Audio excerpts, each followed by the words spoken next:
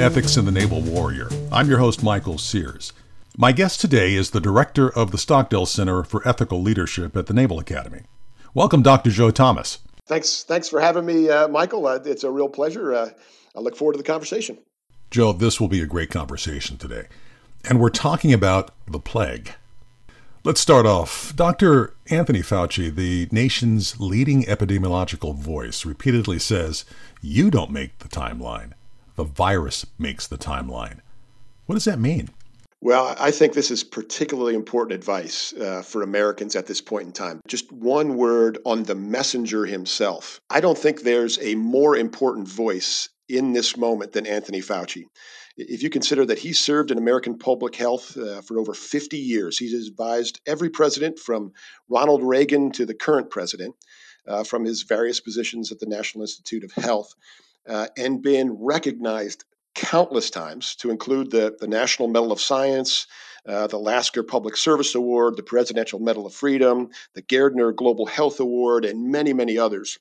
His voice is important. And most importantly, he knows how to tailor it to the audience. And in this case, because his expertise lies and his role lies in American public health, he's tailoring his message to the American people.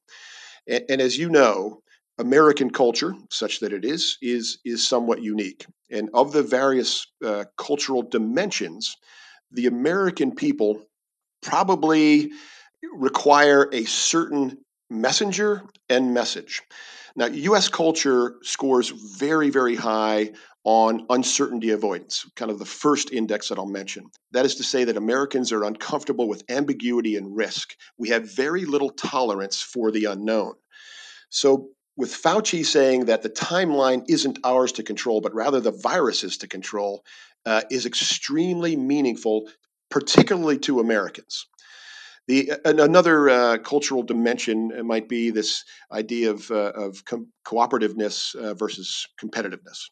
Now, cultures differ to one degree or another to which they emphasize collaboration or cooperational behavior versus achieving results. Which is another way of saying competitive culture.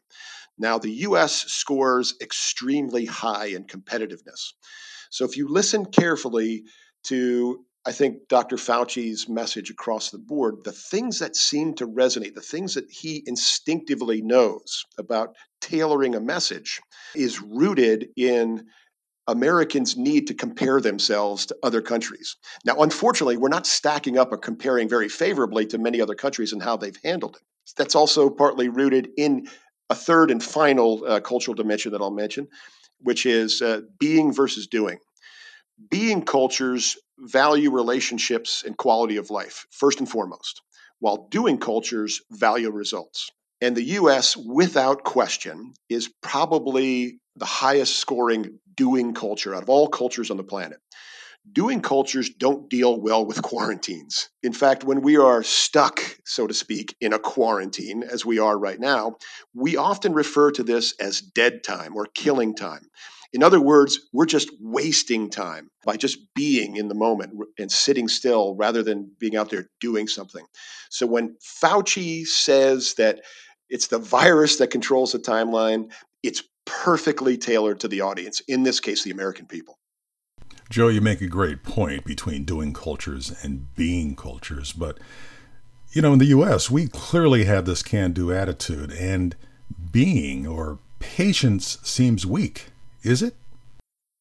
Patience is anything but weak. I think it's in many ways just the opposite of weakness. There's a lot of ways to define patience. But for me personally, it's the ability to endure difficult circumstances, especially when faced with long-term difficulties. Uh, when we embrace this fully, it becomes part of a quality of character that's oftentimes referred to as being steadfast. Now, there's ancient roots in this approach. In fact, the cardinal virtues that go way back to the Wisdom of Solomon, the Book of Solomon, are prudence, which is the so-called charioteer of the virtues that controls all the others. There's justice, which regulates how we deal with others. Temperance, which deals with how we regulate ourselves and our appetites, so our conscience, self-control, and humility. And then the fourth, and most important to the idea of patience, is the cardinal virtue of fortitude, which is usually interpreted as brave endurance. That is to say, patience and perseverance. It's the opposite of the deadly sin of wrath, which is anger, rage, hatred, and quickness of temper. So patience is the opposite of all these things, and at least in terms of leadership, which is our focus at the Stockdale Center, of course, uh, it has an absolute impact on how we make decisions.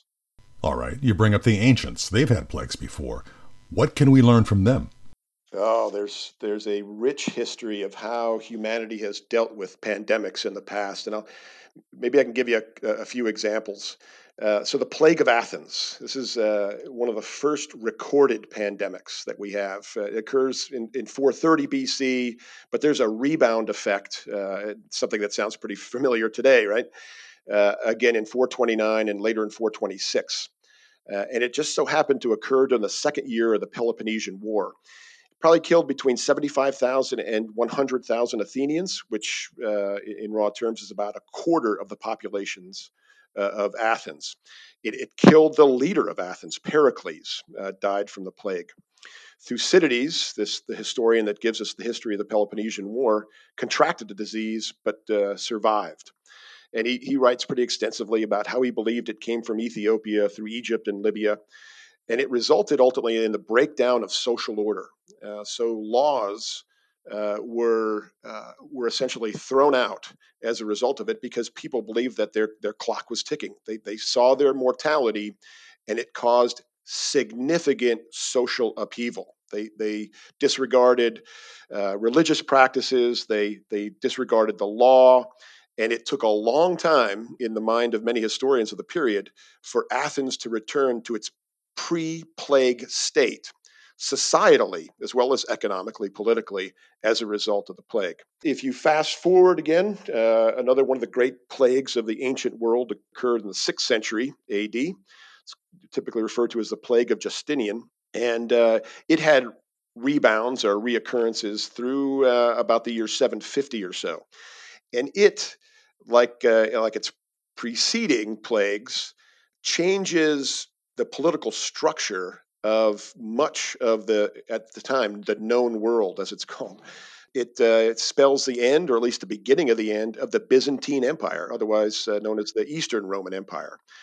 It probably resulted between 25 and 100 million deaths in the Mediterranean basin, that being North Africa and Southern Europe alone.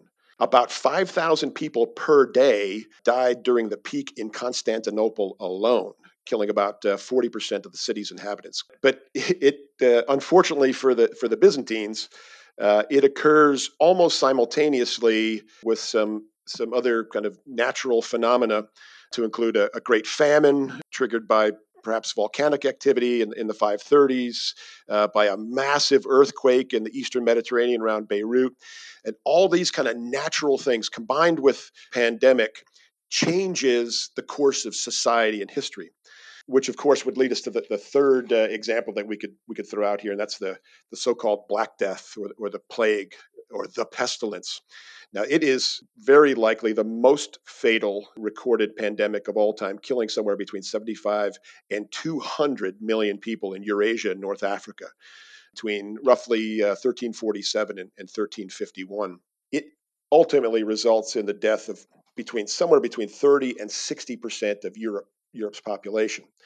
Now, the consequences, the negative consequences, just beyond the massive numbers of deaths, there was actually a climatological change that results because of the massive numbers of death there, and most of them involved in farming. Reforestation occurs on the continent of Europe, that may have, it's believed by many, to have led to the Little Ice Age, which is a phenomenon of extreme temperature drop in the 16th to kind of mid 18th century. Societally, there was kind of a renewed fanaticism, kind of a religious fanaticism that swept across Europe and beyond. Outsiders during that period were widely persecuted. The Romani, sometimes referred to as the Gypsies, were massacred. Jews were massacred in large numbers in Strasbourg, Mainz, Cologne. So there was terrible, terrible consequences of the Black Death that went beyond the effect of the plague, direct effect of the plague. There were second order effects that occur as a result of it. But there were also, it could be said, some positives that came from all this. Land values declined, common laborers gained more power, political power. Feudalism as a system was destabilized. So Europe essentially gets restructured. The point to all three of these examples, Michael, is that we don't know what the outcome of our current plague, so to speak, COVID-19, is going to be. We do know that we have to kind of focus on the long-term objective rather than just the short-term issues here. And this is kind of where patience comes into all this. So if we have to rely on the virus's timeline, how can we become more patient? Yeah, it's a great question. And it's slightly different for everyone. Everyone arrives at this virtue, this quality of character in different ways. And in fact, we could define virtue in different ways. One of the classical ways to define virtue is a habitual and firm disposition to do good. I like that one. I think that's a great one. But how we arrive at that firm disposition to do good, regardless of how we get there, it usually begins with examining our thinking.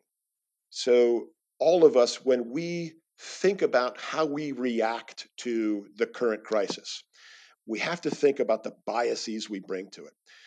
A cognitive bias, just for definition purposes, is when you create your own subjective, constructed reality rather than base your beliefs or behaviors on objective input, right? And back to your original question, Anthony Fauci is trying to deliver to us objective data about COVID-19. The challenge is we instinctively, inherently, innately view those facts through various lenses. And those lenses are shaped in large part by biases. If there's one bias that influences and impacts the national conversation, political conversation in 2020, and has for a number of years, it's this idea of confirmation bias. I think it's the ailment that affects the national discourse right now, because the outcome of confirmation bias is probably the most well-known of biases regarding groups and organizations, and it's groupthink. And groupthink is the psychological phenomenon that occurs when groups default to conformity. So ultimately, and I think somewhat pessimistically, I view many people to see the current pandemic through this lens, through the lens of groupthink. They've kind of fall along one of two or maybe three camps of thinking, and that is open everything up right now because that my group and my bias kind of drives me in this direction, or in the extreme other end, which is we can't do anything. Everything has to be locked down. I think the wisest among us will entertain both notions simultaneously and use data, objective data, upon which to make decisions as to where we go next. Joe, as always, you give us quite a lot to think about. I appreciate the talk. We'll do this again. All my pleasure, Michael. Thanks very much.